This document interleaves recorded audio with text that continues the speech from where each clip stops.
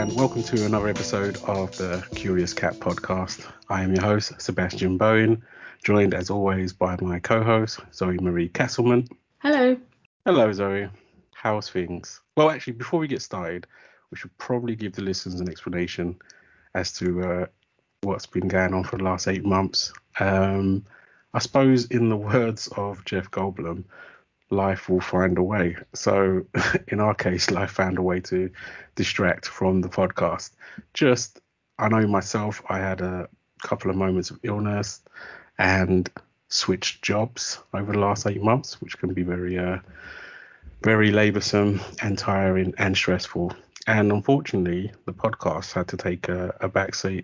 But it wasn't just me. Zoe had her own almost the same, really. Yep. Exactly illnesses and switched jobs. So we've been busy and we haven't forgot about the podcast, not in the least. We've literally been trying to get back to it as many times as we could, and we were very close about 3 weeks ago or 4 weeks ago, and then Zoe got ill again. but yeah, it happens. But neither of us had COVID, so we should be grateful for that at very least. But yeah, today we're going to carry on from pretty much where we left off. And we promised you a mystery episode on the next episode, I believe. Actually, I think I gave a clue. I don't even remember what the clue was now. It was 8 months. Do you even remember what the clue was? No idea. It had something to do with...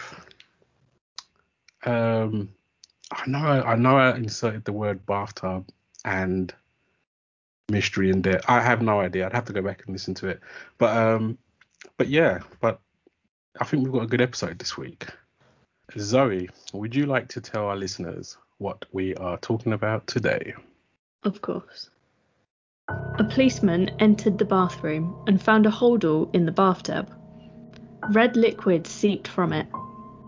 Inside was a naked body contorted in such a position that it looked like the arms and legs had been removed. The policeman who arrived at the scene noted that there was no signs of a struggle.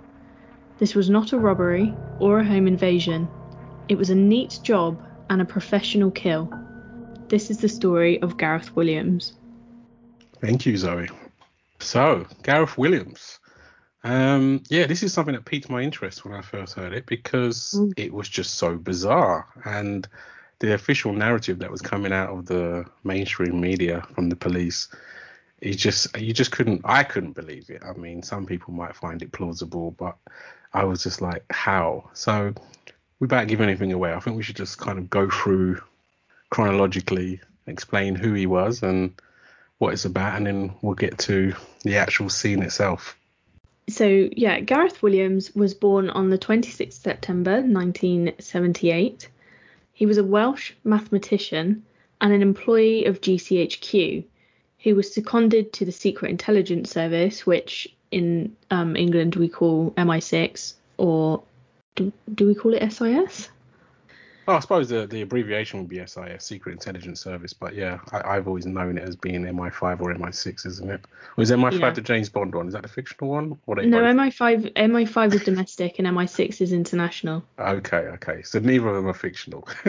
No, neither of them are fictional. However, James Bond works for the wrong one because he works for MI5, but he does international. That's what I thought. I knew there was some sort of error there. Yeah, he works for the wrong one. Gareth became famous when he was found dead in suspicious circumstances at a security safe house in Pimlico, London, on the 23rd of August 2010. His body was mysteriously found naked in a zipped-up and locked duffel bag in a bathtub. The inquest found that his death was unnatural and likely to have been criminally meditated. However, a subsequent Metropolitan Police reinvestigation concluded that Williams' death was probably an accident. Or, speculation in Britain went into overdrive, was it suicide, murder, professional hit, or a sexual game gone wrong? Wow. I mean, just from that, the thing that grabbed me, I think, the most was the fact that he was in a duffel bag in a bathtub and it was locked from the outside. With a padlock, not even like just... Yeah, with a padlock. The lock, a suitcase lock or something. I mean, and that was the part where I was like, well, you have to rule out suicide at that point because how could that even be suicide if it's got a padlock that's locked from the outside of a duffel bag that you're inside? And we'll But get to it yeah, later, but that's not the weirdest part either. There are no, several things that he could not have done as a yeah, dead person. it does get weirder. It does get weirder. So Gareth was a 31-year-old code breaker, described by his family as a very private person. He was from Holyhead, North Wales, and worked as a communications officer at Government Listening Post GCHQ in Cheltenham, but was on a 3-year secondment to MI6 in London. He was remembered as an exceptional pupil, and at 5, Gareth showed an interest in computers at school, which quickly became his passion. Gareth was incredibly intelligent. And whilst in primary school, he achieved a GCSE in maths, which I barely did in secondary school. It's sad, but it's true. At the age of 10, he went to secondary school, gaining A grades. So in England, we go to secondary school at 11 and we don't leave, well, now until we're 18. So at the age of 10, he went to secondary school, gaining A grades in A-level maths and computer science at 13. That's Crazy. pretty impressive. The school, who saw, how gifted he was, contacted Bangor University, who accepted him as a part-time student on a maths degree course. One of his teachers said that he was the best logician with the fastest brain he had ever met. In 1997, age 18, Gareth left home to begin a PhD at Manchester University. His dissertation focused on computer game. 3 years on, age 21, Gareth was approached by the British Security Services, who the university believes had spotted his precocious online gaming abilities. GCHQ was a world in which Gareth fitted in, working alone or in small teams, waist deep in mathematical problems. Work became his life. There was little time for much outside of it, something evidenced by how he chose to live, renting a modest room in the Pressbury area of the town. Inside was a single, child-sized bed, a small chest of drawers, 3 upright wooden chairs, and a gas heater, all furnished by Jenny Elliott, the landlord. Which just seems really bizarre to me, how someone could live like that in a child-sized bed. Well, he was only 5 foot something. It was 5'7". Was it 5'7"? No, Maybe it's you scroll 5'7". down. Was it 5'7"? Okay, all right, come on. Over the decade he spent there, Gareth introduced no luxuries, accumulated no clutter, so he'd hate my house. He brought no one back. You saw my work desk, like imagine my house. Well, you saw my work desk. I had more toys on my desk than I did work. So at one point, my desk looked like a complete carnival. Well, you left me some of your action figures when you left. Exactly. We remember when they brought in that clear desk policy, and I was just completely rebellious against that and started bringing in all the toys I could imagine. You had plants and watering cans. It's true. There was all sorts going on. I had a tea maker, yeah. a tea collection, a fan that would show like words when it span round. Like a little R2D2 that cleaned your desk. The R2D2 Hoover. It was insane. It was actually insane. So he would totally hate my desk. He brought no one back to it and said he was to be so serious and quiet that when he did become animated, people were alarmed by his unusual laugh. Is there any evidence of this laugh? I've got to hear it. How can you be alarmed? It must have either been really loud or really squeaky, because I don't know what else could alarm you. Because I've been next to people high, I've been next to someone who's laughed really loud, like ha ha ha ha ha, like that kind of deep, like raw laugh, and that makes you jump occasionally. But yeah, I suppose there wouldn't be any evidence, obviously, because he was a spy, so he wouldn't go around recording his laugh everywhere, would he? Especially if it's that distinctive. Yeah, but it did make me think though when I heard that, like, what would that actually be like? Yeah, so it was said that Gareth was a middle-ranking technician, asserting himself in a number of sensitive areas, any one of which could theoretically have brought him into contact with enemies of the state. Yeah, and I suppose that kind of goes with the job, doesn't it? Yeah, because it does. you're going around, I suppose, spying on people's business, and you're going to make enemies. While GCHQ gathers intelligence from Europe, Africa, and Russia, its partners in the US, the National Security Agency, also had access to British and European signals traffic at Menwith Hill at top secret RAF base near Harrogate in Yorkshire. Williams's elevation from GCHQ came with the liquid bomb plot, where a group of British radicals of Asian origin were found to be planning to detonate homemade explosives on board 7 flights to the major North American cities.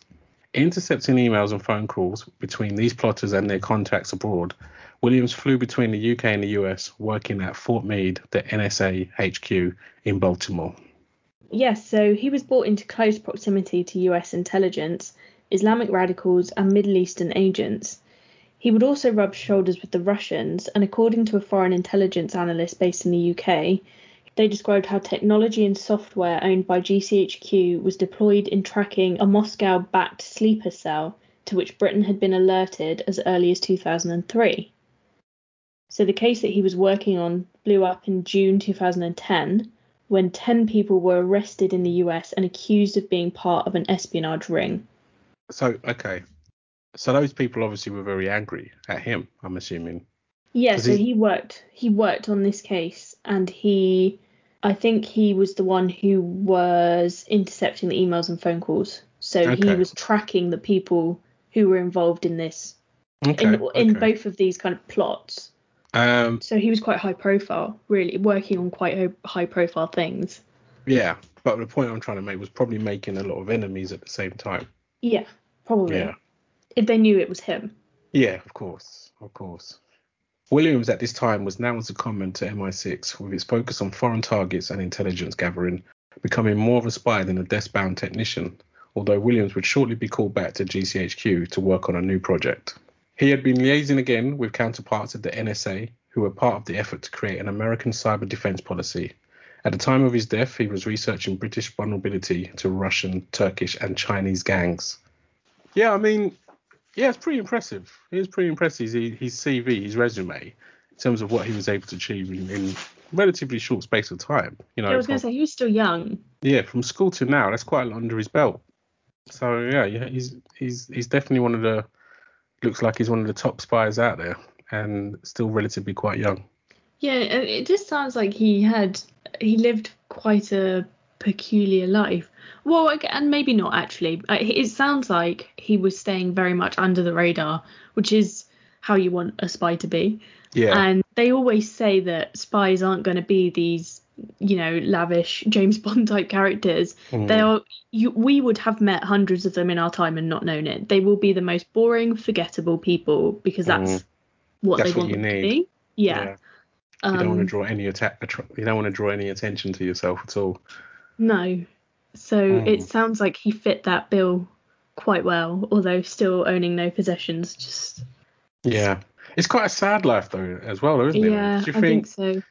Could you go through life because it's not even the materialistic aspect of it, of saying I want to own all these things, but you'd want sentimental things around you. Do you know what I mean? Like your family, or what? Obviously, you can't have pictures of your family up if you're a spy because they become targets. But I mean, you'd want that as a human being. There's certain things that you kind of crave for, even like jail, inmates. Well, even a TV. He didn't have a TV. Yeah, he didn't even have a TV or a record player. I mean, that's. So what do you do in his spare time? They didn't, they didn't mention any books and stuff found. It just seems, he must have had books. He had to, because you can't have no form of entertainment. No form of entertainment, no pictures, no Lego, no nothing, no puzzles. And he didn't have, smartphones weren't what they are today. Yeah, I mean, it's quite a lonely existence, and obviously he's getting paid quite a lot of money. And you might. It's probably less than you think. You reckon? I don't know. He's a civil servant still. Yeah, but it's a high risk civil servant. I mean, come on, you're getting flown around to different countries to spy on other people and give evidence and all that stuff. I would assume there's got to be some, financial rewards to that, or at least benefits, even if it's not cash, monetary. I would assume there's got to be some sort of benefits. You get flown out to certain places to have a holiday or a break in like some little house on the sea that no one even knows exists, and it's just you there.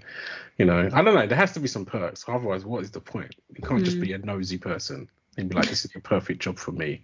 I like to be nosy all the time. Sounds like a very good job to me. Oh gosh. Okay, so that was his life. Now, Yeah. let's talk about his death. Before we go into obviously the weird bits and our speculation and other people's theories, I think we just need to understand kind of the timeline and how he was found and the initial a little bit of the police investigation, because we'll look into that a little bit after as well, and how that changed. Yeah. And the different versions of how he may have died. Yeah. So on the 25th of August 2010, Ian and Ellen Williams, Gareth's parents, flew to Manchester, where they were met by police who officially broke the news that 2 days earlier in London, a man believed to be their son had been found dead. They told them what we already know: the body has been found in a padlocked inside a sports bag in the flat where Gareth was staying. They speculated at the time it could have been there for up to a fortnight. So a fortnight. So you're thinking it's got to be a pretty bad smell along with that, surely. Yeah, well, we'll get to that because someone tried to speed decomposition up, didn't they? So Yeah, that's true. so it would have been awful to find. And also, it's probably sad that you could be missing for 2 weeks and no one knows. Do you know what I mean? Yeah, and why work wouldn't have reported him coming in if he lived and breathed work. Yeah, you'd think those colleagues would be like, well, yeah, Williams is not here today. He's usually here every day on time. Like, it's a bit odd, Doesn't go and that's the home. Yeah. worrying part, is that you could just go missing and no one knows for 2 weeks. And he didn't even leave his apartment. Yeah, exactly. So stepping back a little bit, before he was found, his sister Kerry and her husband told police that they had seen Gareth in June, when he had taken them for tea at the Ritz in London to celebrate their second wedding anniversary. So you're right, he probably did have a bit of money if he could take people to the Ritz. This is what I'm saying. You're not going to do a job like that unless you're getting some serious coin. I mean, come on. Although he did own no things, so he was probably saving a That's lot what of I'm money. saying. Like, what is he doing? He's accumulating all this wealth like a squirrel with nuts. It's just, what is happening? Where's he putting it all? Like, you must be tempted at some point to just be like, I could buy anything I want right now. Yeah. And that's the other weird thing, because obviously he's not doing it for the money then. Because if you're No. not buying anything with it, what are you doing it for? He just likes putting himself at risk. But Yeah, yeah, I anyway. agree. So he'd been in the capital for more than 6 months, but could never tell his sister what he was doing. Obviously. That would be defeating the point of being a spy. So Kerry says she last spoke to her brother on 11th of August after he returned from a short trip to the US. I remember that. Okay. I'll come back to Yeah. that later. He now intended to tidy things up before returning to GCHQ in Cheltenham on the 3rd of September. Okay. And so that trip from the US, is that tying with the court case that we just spoke about earlier? So the trip Because the with the case blew up US, in June 2010, didn't it? And then he yeah, was dead by, was it August 2010? Yeah, 23rd of yeah, August. So by the 23rd of August, he was murdered. Well, I'm saying murdered. I'm ruling out suicide from this point on. Spoiler. But yeah. So that wasn't that long after. No, and it was confirmed. I think it was confirmed that that trip to the US was for work, not for he went out under the pretense he was on holiday, but Yeah. it was a work thing. Okay. So her dates matched exactly what the police learned from hmm Gareth's former landlady, Jenny Elliott, who had rented him a room in her house near Cheltenham for 10 years when he had worked for GCHQ before transferring to London. Is your image of Jenny Elliott the same as my image of Jenny Elliott, which is like the the landlord in Sherlock? Because it just rings true of that. It's just like, I won't go up there and find out what's going on. I'll just leave him like to his own. Like, 10 years, and you're not questioning that this dude has nothing. His room looks exactly the same as the day you rented it to him. Okay. That was my first picture of her when I first read this. Yeah, I like that. I can't believe he'd been there for 10 years. But yeah, he'd called her in August, asking if he could return. And she obviously took him back, no problem. She said she described him as a model tenant saying that he didn't even have a TV or record player. So he was going to be causing no issues. No issues at all. Come back anytime. Yeah. So when Kerry rang her brother a week later, there was no answer. She tried repeatedly to contact him, but there was never a response, which was out of character, and Kerry began to worry. So Kerry contacted the police, and on 23rd of August at 6:30 p.m, police were sent to his top floor flat in Pimlico, a few hundred yards from the MI6 headquarters as well. Interestingly, the flat was also used by the Secret Intelligence Service as a safe house.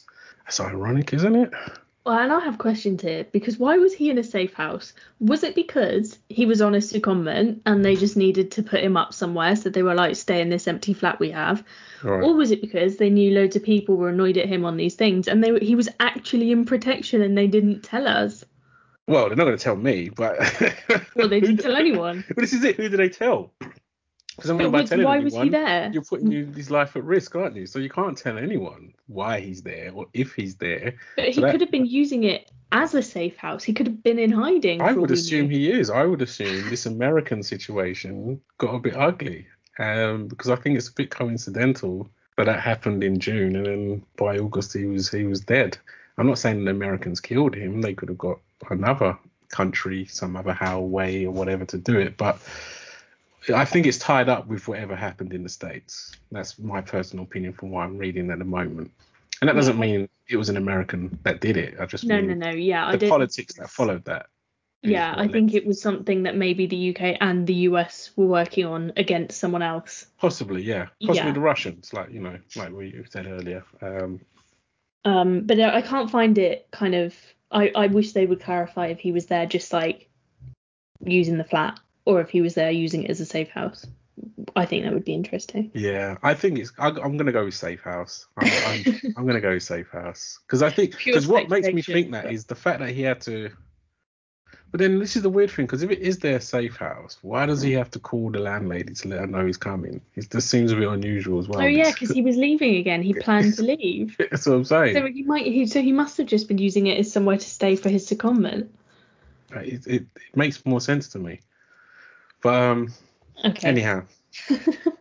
Okay, police were let inside and the place was spotless. I mean spotless, like bleached within an inch of its life. Spotless. Yeah, and I can kind of imagine that, because most spy films try to go for that look, don't they? Like the spy is like completely neat, like OCD centric kind of neatness. So that kind of is. Oh no, that's not what I was thinking at all. I was thinking someone did a good clean up after. Oh, was you? No, yeah. See, I was going the other way around. I was thinking that that's the life that a spy lives. Because if you own nothing, what is there to mess up, really? If you've got no possessions, what is there to mess up? You go home, you lie down on the bed, and that is it. That's the night. So the police were let inside, and the place was spotless, as we said. There were 2 iPhones, some SIM cards, and an Apple notebook sitting on a table. So a policeman who was inspecting the flat, as we mentioned earlier, he entered the bathroom and he found the holder in the bathtub. He saw red liquid in the bathtub, which we now know to be blood. Mm-hmm. Unzipping the bag, which I also have a question about, but I'll come back to that. What, the blood? No, the unzipping the bag. Okay, well, the blood's an issue for me, but yeah. But unzipping the bag. I've just solved one question. Because the key was inside the bag, but he'd have just cut it open, right? What, the key for the padlock was in the bag? Was in the bag. Yeah, that doesn't make any things less confusing. It actually makes it more complicated to understand. Okay, so we don't know how the policeman got into the bag, but he got into the bag. And Gareth, he was naked, and he was in such a contorted position that they actually thought he'd been cut up into pieces. So he radioed for assistance, noting that there were no signs of struggle, and it wasn't a robbery or a home invasion. And he said it was a euphemism of a professional kill. Which I think would be your immediate thought from seeing something like that. Just for the way that it's staged. I mean, do you know what I mean? To find a body in that manner, in a bag, in a bathtub, your brain's already going to be doing loops, because you're thinking, this looks like a movie. This looks like something from Seven. This isn't Yeah. something you see in real life, so you're immediately going to go to that, to homicide instead of suicide. Yeah, exactly. So yeah, so far they had a body in an advanced state of decay, no weapon, no sign of forced entry or a struggle. I'm a massive fan of Jonathan Creek. You know what? I've been meaning to go back and watch those. Actually, I've Have, never actually watched an episode. have you not? Never ever. And I know it's right down my street because he's a Oh, magician, right? Isn't he a magician in the show yeah, as he's a well? magician, but Yeah. and he And I gets love pulled magic. in to solve like exactly this type of mystery, locked room mysteries. Really? Okay. It's fantastic. It's one of my favorite shows. So is the show done lean towards you'd kind of have to be a magician to understand how to solve that crime? Is it? Yeah, so Jonathan Creek, he actually works for a magician, but he designs all the tricks. Yeah. Okay. Okay. That makes And sense. so he gets called into a lot of he gets teamed up with like an investigative journalist basically Hmm. who realized he's got these talents to Right. see the magic. Yeah. And he gets called into all these kind of like locked room mysteries, Yeah. dead body on a bed, window shut, doors locked from the outside to work it Okay. out. It's fantastic. It's I'm very gonna good. check it out. And there must have been a few seasons of that by now. And I bet Oh, if is it and it's are they ancient. on iPlayer? If they I are, think they might be. I think they might be on Netflix actually. I'm gonna definitely watch them because I've been meaning to watch those for years and years and years. I'm like, this is so up my street. But sometimes when something's so up your street, you kind of like put it off even more because you Yeah. think it's gonna be too familiar to the point where you're like, no, I don't like it. But no, I've been meaning to watch that. I'm gonna go back to that. Yeah, Anyway, it's very good. But this is something straight out of Jonathan Creek. And I do sometimes, this did make me think, I don't know why they don't just get the writers of Jonathan Creek to have a quick look. Because if they can write things like that, they've got to have some ideas. I've always, I used to think that before, like, why don't they get people that write detective programs to solve crime? Like, that just makes sense. But then I think when you think about it from a writing point of view, what do you call it, reverse engineer it, which is Yeah. which is why you're able to do it in But if real. you've written, I can't remember how many series of Jonathan Creek there were, maybe 5 or 6. You If might you've just have written, an inkling. yeah, You might have come across this one before. It's true. It's true. I mean, they can go to psychics. Why not? Why not go to other people? these people are much more, no, Credible. yeah. Yeah. Concentrating on the holdall and its contents, detectives were able to establish that Gareth had not been stabbed, shot, or hacked to pieces. So they couldn't Mm. distinguish A cause of death. But the problem with that for me is where did the blood come from then? Because oh, there's so no. This is the part that's always baffled me about this whole story is the blood in the bath because I'm assuming the blood seeps out of the bag. But if there are no puncture wounds and there are no and that had to have been done strangulation, the there's no nothing. second he Yeah, was killed because your blood obviously coagulates. So if he yeah, was left in there and exactly my point. So that was my first Columbo moment, yeah, so to speak, when looking at this case because I was just kind of like, but no one refers to this blood again. It's like it's brought up once when anyone first explains how they find the scene, but then no one talks about how the blood got there. And I always find that weird because you've got to bleed from somewhere. But yeah, and it had to be. I'm assuming it had to be his blood. They'd have tested that. well, yeah, if they didn't, that would be huge. That would be a huge flaw in the case if they didn't. But it's one of those things that it's said at the start and then it's never ever mentioned again. Yeah, Like you're right. through all the things I've watched or seen or heard. I still haven't watched the TV series on this yet though, because again, I like to not watch the dramatization of these things until we've recorded. So I will probably Yeah, go well, it back. takes actually, I'll mention it later. It definitely follows one of the theories that I don't necessarily agree with, but Oh, okay. Do you think they're trying to detract from possible other theories on yeah, purpose? maybe. Conspiracy. Okay. On August 25th, Home Office pathologist Dr. Ben Swift carried out a post-mortem that, together with the first batch of toxicological tests, came back inconclusive. If we don't know what to look for and are not guided by what we see or smell on the body, we cannot find it, says a forensic scientist who worked on the Litvinenko case, who was the Russian spy killed in 2006 in London. He said they test for 50 obvious poisons, 50 rare ones, We can do the isotopes, but in the absence of specific direction, the possibilities are as limitless as the killer's imagination, and we cannot test for that. By September, CCTV footage was finally found. In the frames released to the public, Gareth Williams walked past Holland Park tube station in West London at 3 p.m. on the 14th of August, 3 days after he had last spoken to his sister.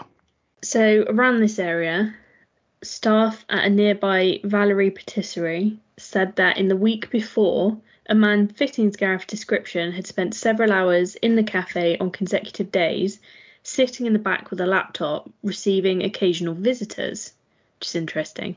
One security source said he believed Williams was working in West London, monitoring one of the many foreign embassies in the area, so monitoring out of the coffee. Yeah. Monitoring them out of the coffee shop.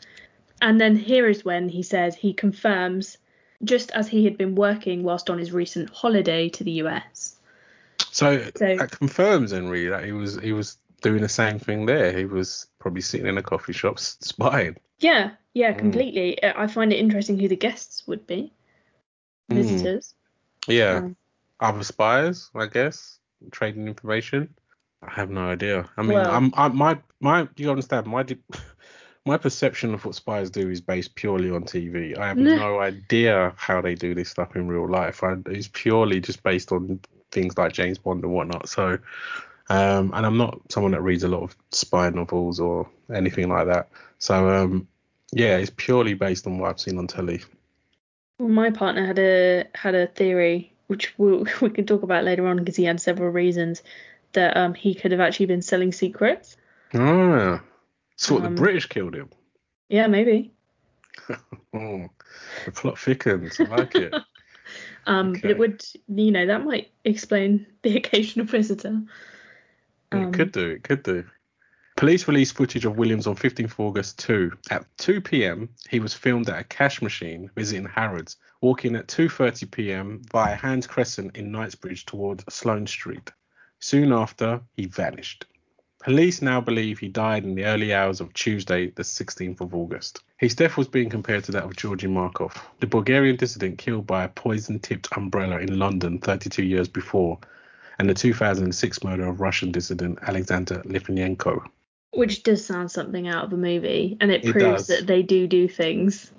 Yeah, like the movies. I do actually remember that umbrella tip thing as well. That was a big bloody deal, man. I remember that. That was like the first exposure to anything like this when I was a kid. I was just like, that really happens? But I do remember that. So they were probably compared to this because Gareth had obviously been assigned to MI6, and in the months before his death, sources said that he'd been working with the US National Security Agency. Two senior British police sources with direct knowledge of the case said some of his work was focused on Russia, and one confirmed report said that he had been helping the NSA trace international money laundering routes that are used by organised crime groups, including Moscow-based mafia cells. When he went missing, the security services actually failed to notify the police when he didn't turn up for work. See, that's the dodgy part, though, isn't it? Because, I mean, they understand what they're doing. They understand the level of danger involved. He doesn't turn up to. I mean, but then again, that's what I'm saying. Because I don't know what spies do. Is it normal for them to just disappear for a few days? Like, maybe there's a cooling off period or something where they have to lay. I don't know. So for what we might find as odd, could be very normal in spy world. That's what you do. You might just duck out for a week if you find that there's some heat on you. You never know. You might run into someone and thought, oh, I need to get off the grid for a while. But surely there must be a protocol for that. Yeah, you would tell. There must be a way to ring your boss and be like, yeah, dude, I've got to disappear for like 10 days. But yeah, I don't know. Weird one. Before we go into kind of what the coroner versus the police thought, because they both reached very, very different outcomes. Okay. So let's discuss what happened to him. Detectives set out their theories. You could look at it one way, reading the crime scene, making it look like a forensically aware hitman. Gareth was described as a slender, 5'7". I mean, that's not that tall. I mean, 5'7". It's average, I guess. I mean, because he has to be quite small to fit in that bag. Is that 5'7" with shoes on or 5'7" without shoes on? There's a big difference there as well. That's a whole nother inch. But He's been stuffed inside the near airtight red North Face sports bag and placed in the bath, containing any spillages and minimizing any odors. The heating was left on, which obviously would increase the rate of decomposition, which significantly lessened the chances of retrieving evidence from the corpse.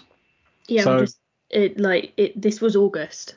No one has and the heating on in August. yeah, it is baking. I mean, England doesn't get that hot, but occasionally in the summer, we'll get like 5 days of just unbearable heat. And that probably lands somewhere either in July, August. Oh, actually, the last couple of years, it's actually been September as well. But we'll usually Yeah. get 1 week of the year where everyone will act like they need aircon. But it never gets cold enough in August to put the heating on. No, that I would agree with. There's a running joke in England, like everyone tries to. It's an absolute cardinal sin to have it on past April. Yeah. And then you put it back on around late October, early November. Yeah. No one has the heating on outside of that time. That is a thing. And unfortunately, if you're like me when you get cold, it's horrible. But yeah, but most people do stick to that. So they were so perplexed at how he died, they were not ruling anything out at this point. And the detective told the press that if you can imagine it, then basically we are investigating it. But what the police were leaving out was that they were certain that Gareth had not been alone. So returning to the holdall, studying the zips and locks, police became certain that he could have not locked himself inside, which is a given. I agree. Yeah. I don't think anyone should dispute that. There was further proof that someone else must have been in the flat with him because his front door had been locked from the outside. Now, this is something I cannot get past. You cannot zip yourself up in a bag, get out the bath, leave no mess, lock your door from the outside. Yeah. Someone else was there. But even then, the way you said that, it would have to be done in reverse order. So what he would have to have done was leave the apartment, lock the door, somehow go outside the apartment, climb up outside the apartment, climb in a window, close that window, then go in the bathroom with the bag, put himself in the bag in the bathtub, zip it up somehow, padlock it, and it's the key inside the bag that gets me. But why? Why would you do it? How could you padlock it from the outside? And then the key's in the bag. Well, I suppose you don't need the key to lock it. That's the only thing. You don't need a key to lock a padlock. You just need to squeeze it. So why is the key there anyway then? Yeah, I don't know. You got me there. And was the key on his person or was it just in the bag? It was under his body in the bag. Under his body in the bag. It's a weird one. So it was put in the bag first, I'm presuming. So you think they threw the key in the bag, put him in the bag, zipped it up, put the padlock on and then locked it and left him in the bag? It doesn't make sense, does it? It doesn't make sense that you'd leave the key there.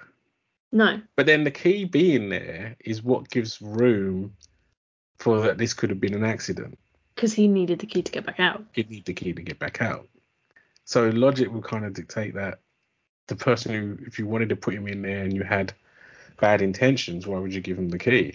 Which kind of is true. But I don't know. Unless it was a padlock that you needed a key to lock it. We don't have we're speculating. We don't have the padlock. Maybe it was a padlock that needed a key to lock it. I don't know. But either way, it's not something I can imagine that he did on himself, on his own accord, is what I'm saying. I think to just logically talk your way through that. I watch a lot of magic and I watch a lot of people escaping from things, and there are many ways of doing that. There are definitely many ways, and they've been doing it for literally 100 years. So, but in this case, it just seems completely implausible. Mm-hmm. And you do obviously need other things in order to do that in magic. You're not just doing it with nothingness. So, like other people. Yeah, assistance and whatnot, and rigged bags or rigged locks or rigged ropes But anyway. Yeah, so I think there must have been another person there, and I think the police were thinking the same thing. As an ITV Wales blog reported, a police appeal for information in his death, stating that the police investigation of the death of Gareth are appealing for help to trace two people seen entering his central London flat earlier in the summer. The couple were described as both being of Mediterranean appearance and between 20 and 30 years old. They were seen going in through the communal door of the property in Alderney Street late one evening. So that seems bizarre as well, because in a previous statement, his old landlord said he never had guests. True, but she says that, but then, like, you know, she's not watching him all the time. Otherwise, he wouldn't be a good spy, would he? If he couldn't defeat his landlord. So I would argue that she probably means well, and she probably says that. Again, she reminds you of the lady in in Sherlock Holmes. So I'm going to give her the benefit of that she may not have seen all of his guests, and I'm going to also give her the benefit of that because he is a super spy. So it's plausible that she didn't see anything. I don't know if it's dodgy enough for me, because I think these two people could be anybody, literally But that's anybody. the point, isn't it? Why would you, if police saw people coming into my flat, I don't think they'd immediately question if they were ill-intentioned. So there must have been a reason that they had put out to the public, have you seen these people? They only do that when people are like people of interest. Yes. No, I agree with you there. But also, people of and interest they never came forward, because if they were just be people that they want to cross off the list. But if they were just his mates or something, they'd have come forward and said, "Oh no, that was us. We were watching Star Wars." Unless whatever. they're other spies, and they can't do that. Again, if you're in that world, who knows how it works? You might not be able to come forward. You're going to blow your cover. You laugh at that like it's just something from the movies that they say. I'm sure that's a saying in the spy world. Blow your cover. I didn't make that. I didn't just make that up. Like, that show my naivety to the world of MI5 and MI6. Okay, so the coroners and the police had a completely different conclusion to what had actually happened. Mm-hmm. So Operation Finlay's was the major investigation launched by Scotland Yard, but they initially found it too hard to say what had been the cause of death, as the body was so badly decomposed. Another wall they found was that they were being blocked by the security services from probing too deeply into Williams' death. Detectives had no idea what Gareth Williams really did or who he was, and had been unable as of yet to find anyone close to him. An independent coroner who oversaw the inquest into the spy's death noted that it was probably criminally meditated and Gareth had been unlawfully killed. He quoted that the conclusion wasn't what the government wanted, and according to a high-ranked MI6 officer who was serving when the spy died, it gives validity to an assumption there was some conspiracy, for which he insisted there was absolutely no evidence. I just googled him. It says on Wiki, it says cause of death, assassination / unlawfully killed, ruled, accident speculated. Who ruled that? So I'm assuming just to clarify here, his cause of death, we find out, is asphyxiation. Okay. So there was a 7-day inquest in May 2012, during which the question of whether Gareth could have padlocked himself into the bag in a bath was central. Pathologists said he would have suffocated within 3 minutes if he had been alive when he got inside it. However, another pathologist, Peter Folding, an expert who he specialises in small spaces. That can't be real. Is that really real? He just folds everything up. That's funny as hell. An expert who specialises in rescuing people from confined spaces said he tried to lock himself into an identical bag 300 different times but failed. Not living up to his namesake, clearly. No, and I don't think he did it 300 times. But either way, he probably tried a lot of times, and it probably felt like 300 times. But I'm pretty sure he probably quit after the first 90 times. I'll be honest with you. I mean, if you can't do it after the first 90 times, I'm pretty sure you can't do it. Exactly. Or at least the first 150. You're not getting to 300. I'm sorry. I know you meant well when he said that, but I don't believe that statement. Gareth's DNA was found on the lock attached to the bag, so he couldn't have done it himself. I was just going to throw that out there. None of his DNA was found on the lock attached to the bag, and his palm prints were not found on the rim of the bath. So I think we can very confidently say he did not lock that lock. No, I'm confidently saying it just from logic. He didn't lock that lock. He can't lock the lock and wipe it clean after the fact. No. And not to mention how difficult it is to get in that bag. Although it doesn't say how tall that guy is who did it 300 Oh times. no, that's a good point. Because clearly you'd have to be 5'6" or 7" to probably even The attempt this. way they said that they found him where they thought he'd been cut up, I don't think you could put your own body in a position like that. Yeah, like it has to be forced in. And Yeah, that would, assumingly, that would have to be after death, I because would think so. it'd be very hard to do that to Just someone after while death. they're actually struggling to get out from your hold. Do you know what I mean? You couldn't just you couldn't just force someone in a bag No, while no, they're trying to not be in a bag. no. That'd be very difficult to do. So, um, unless you had like loads and loads of people literally pinning you down, but then surely you could break the bag. Yeah. Just the force of your legs and your arms if you were still alive. So that had to be after death. So there were about 10 to 15 traces of DNA in the flat from which it had not been possible to gain full DNA profiles at the time. But all other DNA profiles and fingerprints had been eliminated. And Mm, as we've mentioned before, the key had been placed under the spy's decomposing body inside the bag. yeah. So the coroner, Fiona Wilcox, concluded that most of the fundamental questions in relation to how Gareth died remain unanswered.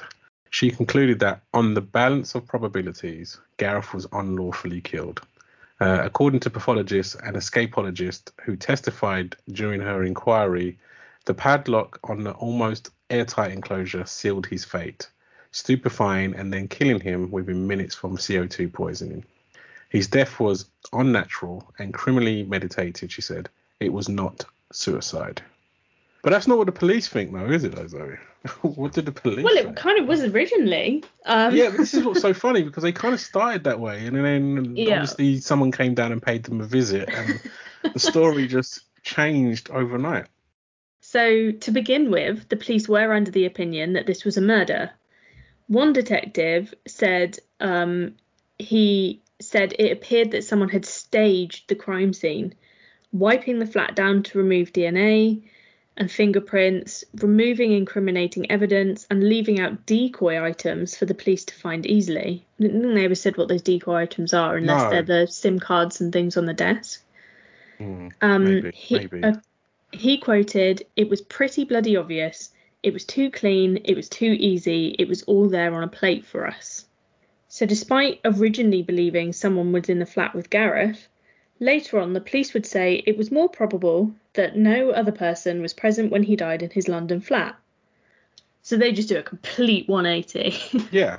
I mean, they've literally just done a 180, 100%. You can't go from thinking, oh, this is definitely a murder, because that's what it clearly is, to now just trying to paint it as a suicide or some accident.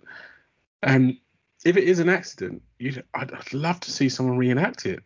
Yeah. Just show me on Crime Watch how this was even possible. I mean, put it out as a warning. Do not do this with your North Face bag. You know, if it might feel like a good idea at the Product time. recall. But product recall, we found out that this is not a good thing to do with this bag. It's not what it was intended for. But yeah, it's just ridiculous to me that they've completely done that. But also, you know, if MI6 are calling rank and the police don't have the manpower to challenge that or to do any further investigation, then what else can they do? They're not going to do actual police work. It's not like the movies where one policeman's going to go rogue and crack the case. No, you wish that was what the police were. I really do. Unfortunately, it's not. The investigation did, however, come under some scrutiny. It had taken a week for MI6 to investigate Gareth's disappearance, and a post-mortem examination carried out by the Home Office pathologist failed to determine a cause of death. When the police tried to carry out an investigation, MI6 blocked a lot of the information from reaching them, and many felt like the Secret Service were not only delaying the investigation but actually hindering it. So not only did they not alert authorities when he had not turned up for work, but the detective chief inspector in charge of the case, Jackie Sabaya, did not even learn of some of the evidence relevant to the case, including 9 computer memory sticks in a bag found at his office, until the coroner's inquest more than 18 months later. Yeah, dodgy, very dodgy. So Scotland Yard, the HQ of Britain's premier police force, pledged to look into the case further. But in 2013, it announced that Williams' death was likely accidental. But again, where did the blood come from? So they're saying it's accidental, but you're saying the coroners now are saying that he definitely died by asphyxiation. So who's saying that? The coroners or the police are saying that now, that he died by asphyxiation? The coroner said he died by CO2 poisoning. Okay, so, and they're saying that can happen just from being in the bag because it's airtight. Well, I guess you could suffocate someone before you put them in the bag. Because that's my point, yeah. Because I mean, how airtight can a duffel bag really be? I mean, most bags are made out of just material. It's not like plastic or well, I suppose it could have been leather. I suppose it could have been leather. Yeah, or like I don't know, my partner's got like a hockey bag with like a plastic outline to it or something. True, and it's being North Face, then I suppose it would be waterproof. So possibly, yeah. What do I know about bags? That's what I just proved. But yeah, so the death of MI6 spy Gareth Williams, whose body was found in a padlock sports bag, was probably an accident, police have said. At a briefing at the end of the 3-year investigation, Deputy Assistant Commissioner Martin Hewitt said he was satisfied it was theoretically possible Mr. Williams could have padlocked the bag from the inside, although many questions remain unanswered as to the circumstances of his death. He said there was no evidence that Gareth had intended to take his own life or that his death was connected to his work, and he insisted it was beyond credibility that he had been misled. I do not believe that I have had the wool pulled over my eyes. I believe that what we are dealing with is a tragic, unexplained death. Sure. Yeah, I mean, I have no words. No, it's just that's just kind of trying to paint you as stupid. Surely, that's just literally talking to people as if they have no common sense. He acknowledged that the coroner, having studied all the evidence available at that stage, had made the logical inference that it was more likely someone else was involved in Gareth's death. But the reality is that for both hypotheses, there exist evidential contradictions and gaps in our understanding.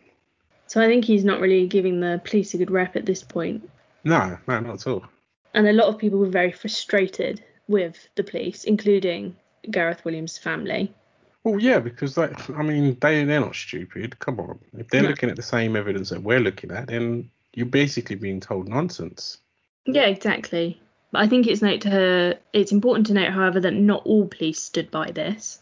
Detective Chief Inspector Colin Sutton, who is now retired, was the most senior officer to attend the scene at the time. He was quoted to say that he immediately suspected foul play and believed that the flat had been cleaned up to destroy evidence before the police arrived. He noted it was a warm August day, but the heating had been turned up to full blast, and the flat was absolutely baking. He said that he imagined that it was done deliberately to try and accelerate decomposition. The body was so badly decomposed that it was impossible for pathologists to determine whether Gareth had certain poisons in his system when he died. So that's another point when we're talking about cause of death. You know, it still could have been poison that we didn't know about, which we know is used. Mm-hmm. That's correct. And they just wouldn't be able to detect it at that point. Exactly. Crispin Black, another intelligence analyst and former advisor to the government, says the most likely explanation is that Gareth was murdered. He said the thing had a professional air. It was neat, tidy, and organised. He did point out, I think this is a very good point, the bath is where you put things if you don't want any forensic residue to be left behind, because you know exactly where the body's been and you can clear up after it. The fact the body was found locked in a holder with a key inside provides the strongest indication he was executed by a foreign death squad. Wow. So the foreign death squad, his words, not ours. That sounds very Hollywood-esque, doesn't it? Foreign death squad. Like, okay, choice of words there. And the Gareth family, they decided to stick with the coroner's point of view. Of course. Yeah, as would I. Yeah. So when I originally, as we said, as you're all aware, we had a bit of a break from the podcast, and we'd actually done a lot of this research before we took a break. So when I picked it back up, lucky we did take a break for this story, because there has been, if we were to have done it then, this is kind of where this story ended. But there has been an update now. Mm-hmm. Yes, there has. Do you want to tell us what the update is? Oh, yeah, I'll tell you what the update is. So, yeah, So yeah, earlier this year, Sunday Times reported it was possible that advances in DNA science would allow the further study of a single hair that was found at the scene. So in February, the Met said it would review the information, but no forensic study had been commissioned. The Met is currently undertaking a forensic review to assess whether there are any new investigative opportunities in this case. So really, news but no news. Yeah, and I think they mentioned in the BBC article when I was using it earlier that there is evidence to be re-examined, and they have confirmed they will do that. But I don't know if they have confirmed whether they are doing a DNA test or whether they are looking to see if they could do one, if That's that what makes it sounds sense. like to me. It's almost like they've got permission to do it, but they're not actually going to do it yet. So, Yeah. so, so yeah, it's like news, but not news. It's a weird one, that one. So yeah, so one of the other, obviously, one of the other theories that came up was sex gone bad.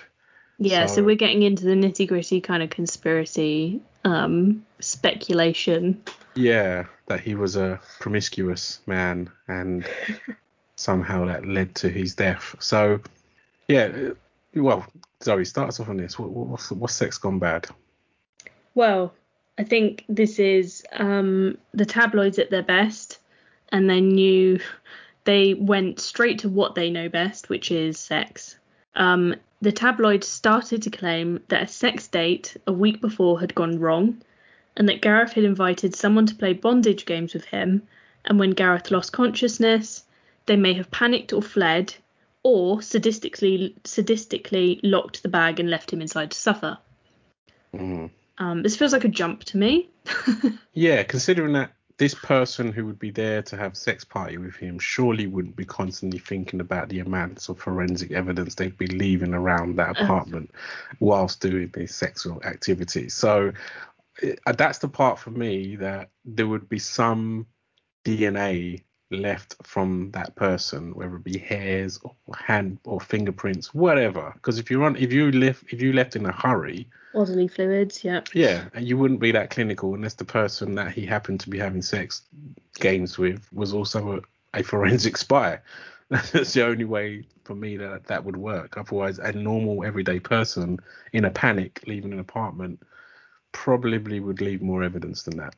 No, exactly. And I think what frustrated me so much here is that I feel detectives saw an opportunity here to push the limelight away from a true investigation, and they actually leaned into this theory for the media's sake. So Yeah. they were actually quoted by saying that he may have been a transvestite who may have been killed by a gay lover, which was actually quoted word for word by a detective. They said this because they apparently found women's clothing that would fit him in his Pimlico flat in London. So a few points here. One, who cares? Yeah, that was the point I Literally, who thought. cares? Doesn't really change the complexity of how they found this person. It's No, still just because you were like, I mean, just because you wear women's clothes does not mean in any that doesn't change the fact he's still in a suitcase in the bath murdered. Like no, it and at the doesn't. end of the day, like, we've come on so much further from this, and like, clothes are clothes, right? Wear what you want, whatever makes you Yeah, happy. Um, we are a progressive nation. yeah, so they actually said he owned £15,000 worth of unworn women's designer clothing, unworn, Mm. which were kept in 6 boxes at the flat, and that he had visited a drag cabaret in East London 4 days before his death and had 2 more tickets. Again, firstly, who hasn't been to a drag cabaret in London? I personally haven't, but Um, I'm and more of a home person. yeah, me too nowadays, but all days. I think this is weird. And again, I believe all of this in a sense that he probably was doing some of these activities, but it doesn't in any way change the case. What difference does that make in terms of solving this man's case? It doesn't make no difference. No, All you're doing is trying to murky the waters by other exactly. people's bigoted perceptions. Exactly. What I find interesting, and taking out the fact it was women's clothing at all, he doesn't own anything or spend any money. So why has he now suddenly got 6 boxes and 15 grand worth of stuff in his? Correct. And who's to say it wasn't Mrs. Elliott's upstairs? Well, no, she was in the Chelmsford flat. I He was know, going she could back have to just been her using it as as a storage if he's not gift. there all the time. Why not? He's not there. He's not putting anything in the room. She's got a lot more dresses that she can't store. Yeah, put it downstairs.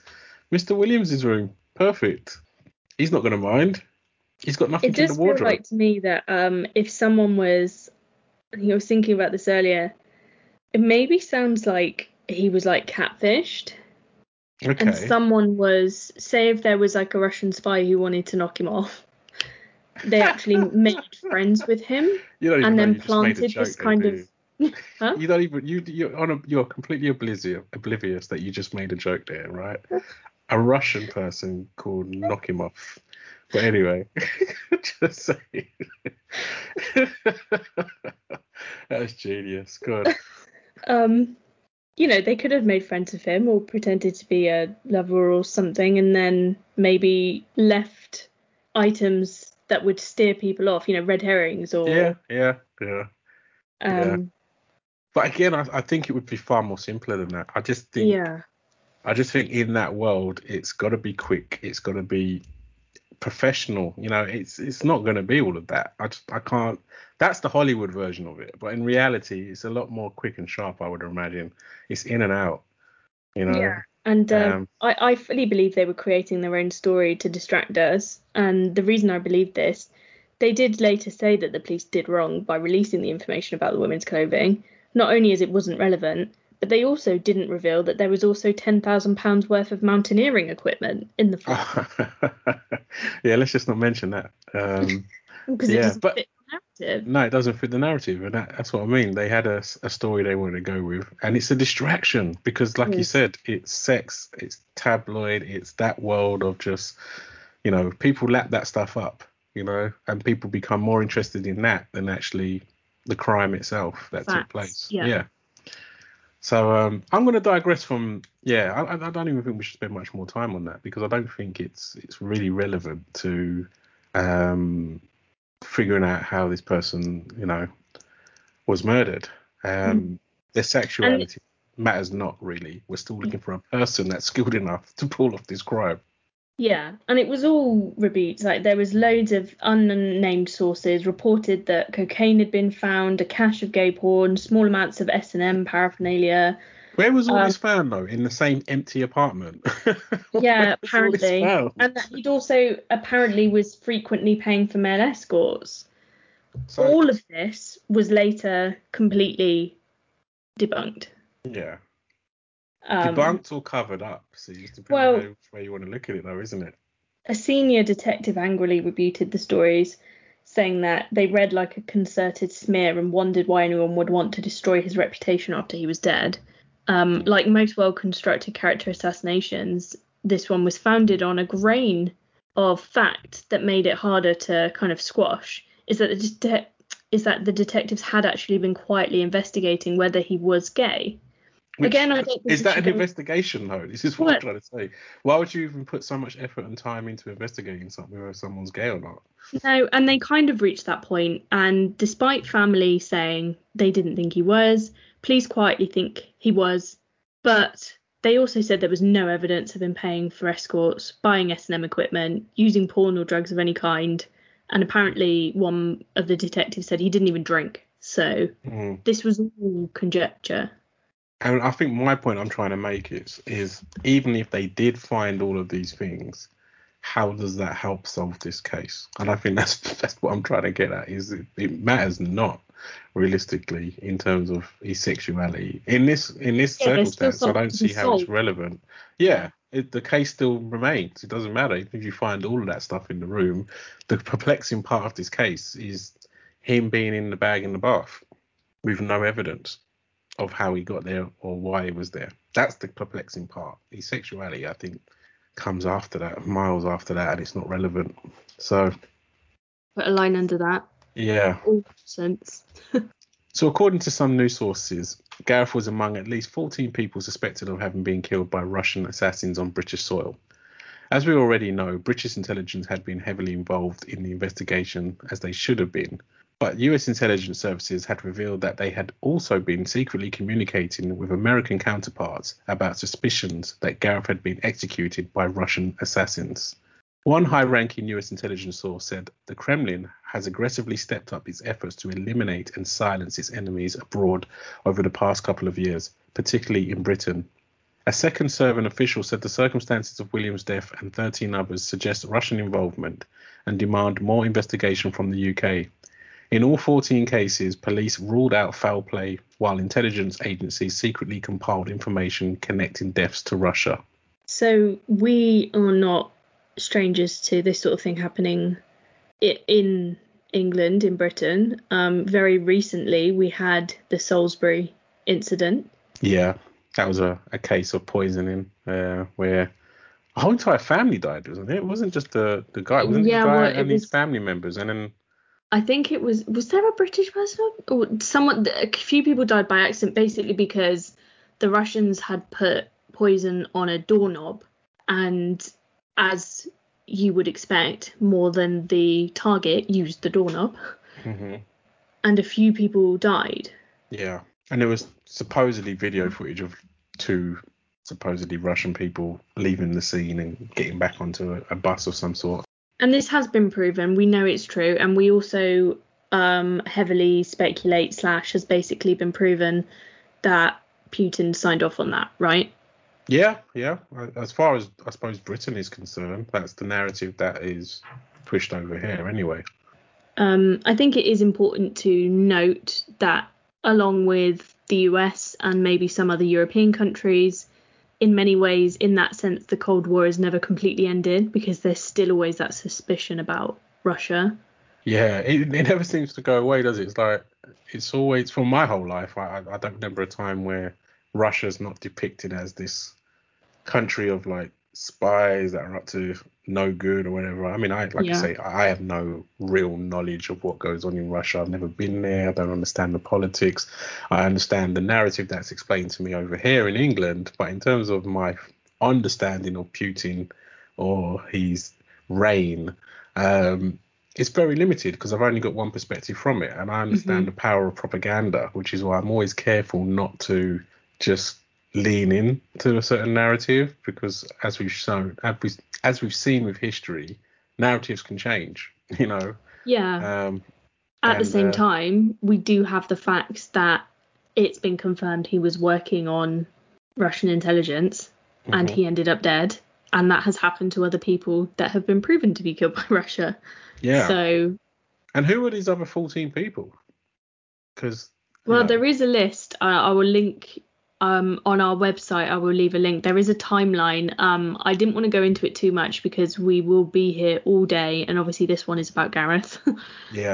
But they're very similar circumstances, working in very similar areas to Gareth, who ended up in very similar situations. It feels to me like if Russia did it, we know they did it, and we are even covering that up. Yeah, because they probably don't want to start a war over it, because that's the situation. It's sometimes if something happens, again, I'm basing this on movies and TV, but it's political, isn't it? At the end of the day, if they're going to kill someone, how much of a fuss do you want to make of it before you have to declare war? You know, that's really what it always comes down to. And no one wants to go into war with Russia or China. That's what it all comes down to.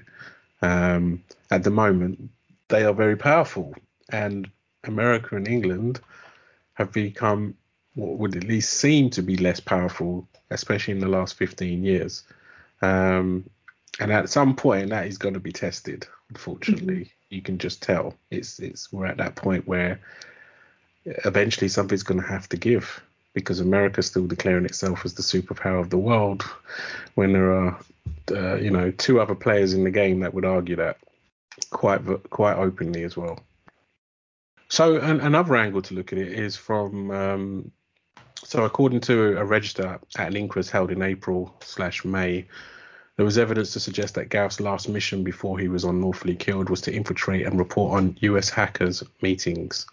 He appears to have been one of a team of intelligence officers and agents sent to penetrate hacking networks in the US and the UK.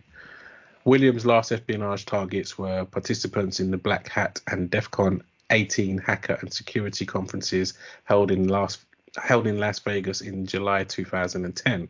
So that was that's the month before, isn't it, really, that he was found dead. A security source said, "This has all the hallmarks of a state-sponsored assassination. If you've got a problem with your codes being broken, the only solution is to remove the code breaker." So to me, it sounds like they left their own puzzle to be hacked, to be cracked. Yeah. Well, they're saying that he was the only guy that was going to be able to just figure this out, and they had to remove that person. Although it doesn't strike to me like, obviously, like hacking, cyber terrorism, and it's very rife nowadays. However, it's not incredibly murdery. Most is done by causing the biggest amount of disruption to people that they can. I don't think, and maybe because this is such a new area that we haven't seen anything like that, and documents aren't classified yet. But people don't often end up in zipped up duffel bags because of a. True, not to that extent, but I think you'd probably go missing if you figured out how to hack PayPal. I think you would. I think there's enough there for them to warrant, more than locking you up if you became that type of nuisance. Well, they'd want to hire you. Yeah, that's what I mean. Especially if you were being hired by the opposition to hack PayPal, is what I'm saying. I could imagine that the US government would not be too pleased with you. And obviously all of this is speculation because we don't really know what he was working on. No, and I don't really know the spy world. So for me, it's completely speculation because even the sources that we're getting this information from are completely conflicted. So it is one of those cases, unfortunately, where we don't have a resolution to this case. And we will update you, obviously, as time goes on, if any more or new information comes out about the case. But at this point right now, it's still a mystery. And so what do you think? So I think, I don't even ever want to say this on air, but it probably was the Russians. Don't hurt me if it's the Russians. Don't come and kill me. I'm just a guy that does a podcast. But it's got the hallmarks in terms of what you would imagine. But this is the thing. If you're in that world, then you probably make the crime look like a Russian did it. Because this is what I'm saying. It's all weird and twisted, that world, isn't it? It's all about perception. It's all about making people believe it's the other side. That's literally what spy world, from what I've seen on telly, is all about. Is committing the crime, but also making the people believe that it's the opposition that's done the crime, even though it's usually within house. Yeah, and the police were very upfront originally by saying everything looked staged and like it was exactly how the murderer wanted them to find it. So nothing was left, everything was left on purpose. Everything that they discovered was discovered on purpose. It was very calculated. Yeah. I mean, who's to say that even sorry, what's her name? The lady upstairs or downstairs? I've literally put her upstairs now. I think he was on the top floor, wasn't he? Who's the landlady? What's her name? Mrs. Elliot, or is Elliot? Yeah, Elliot's. Yeah. But she wasn't there at the time. How do you know she's not spy? You don't. This is the thing. It's like this world is it's too twisted for me. I can't even begin to unravel this. The reason why I can't even begin to unravel it is because I can't get past the initial finding of him in a bag in a bathtub. I still need to get past that first and then reverse it. It's the kind of way, going back to what you said about what's his face, the magic program, Jonathan Creek. Going back to what you said about Jonathan Creek, that's what I do when I watch magic on TV. I try and reverse engineer how they're doing it in order to figure out how this trick works, and I've pretty much done that since I was a kid. But yeah, this would be a mystery to me because this isn't a magician performing this. This is what we're seeing as a layman. I don't know if this guy had any talents in magic. Maybe he was a magician on the side. There's a lot of people I know that you would never know that are magicians on the side or have a massive. People that know me don't know that I have a massive interest in magic until I show them. But for me, if I'm coming at this thinking this guy's a layman and he knows nothing about magic and this isn't his interest and he's not a contortionist and he's not an escape artist, then I've got to look at it for what it is that someone has put him in this bag and done this to him. Because unless you think that, that's the only thing that can lead you to everything else, which I think is more bizarre to think that somehow he did this himself than someone put him in it. That seems more bizarre to me, that you would actually, your immediate conclusion would be he did this to himself. That's just kind of bonkers. So I think I've said it before, but I will say it again. There's a quote in Sherlock Holmes that says, once you eliminate the impossible, whatever remains, no matter how improbable, must be the truth. And I would agree. I think it's a good place to leave it there. So yeah, we're glad to be back, and hopefully we'll keep producing episodes as frequently as we can. I don't think we're going to say every week, just because we've now seen how life has taken over. Plus, we're fully back into work mode as well. But we will try and produce episodes as frequently as we can, and you will know when we upload them because they should appear on your devices on whatever podcast app you're using. But we are glad to be recording again and delivering episodes for you. And but yeah, really glad to be back and happy to be working alongside my co-host once again. That would be you, Zoe. Yeah, I was trying to think of a nice thing to say. You could have just said ditto then. No, I completely agree. It's nice to be back. And yeah, Facebook, Instagram, Twitter pages. That's right. Do hit us up on there. Yeah, and we know we're poor at that stuff. Well, I am. I mean, I'm not the massive social thing, which is kind of why I wanted it all to be in one place on the website. But I understand that's not how actual humans work today. You're either plugged into either Instagram or Facebook or one of those things. And so we will try our hardest to try and, put something in those spaces. I don't even think we're friends on Facebook. No, I don't think we are. Are we? Are we actually friends? I don't think we are. Maybe we are. I don't know. But again, that just shows you how infrequent we use Facebook or anything like that. I mean, I've got no presence on Instagram whatsoever. And TikTok, I've never even downloaded. Oh, so, no, neither have I, yeah. But so this is our job advert then. If you want to help us, that would be a good avenue to get into. Yeah. Hopefully we will see your message. Yes, hopefully we'll see your message. But if you definitely wanted to see your message, send we also have an email address. The email address is talk@thecuriouscatpodcast.com. Bit of a mouthful, but that's what we got in the end. So that's talk@thecuriouscatpodcast.com. So I think that's it for this week. And thank you for listening. Keep sharing and speak to you again very soon. So that's goodbye from me. Thank you and goodbye from me. Until next time, stay curious.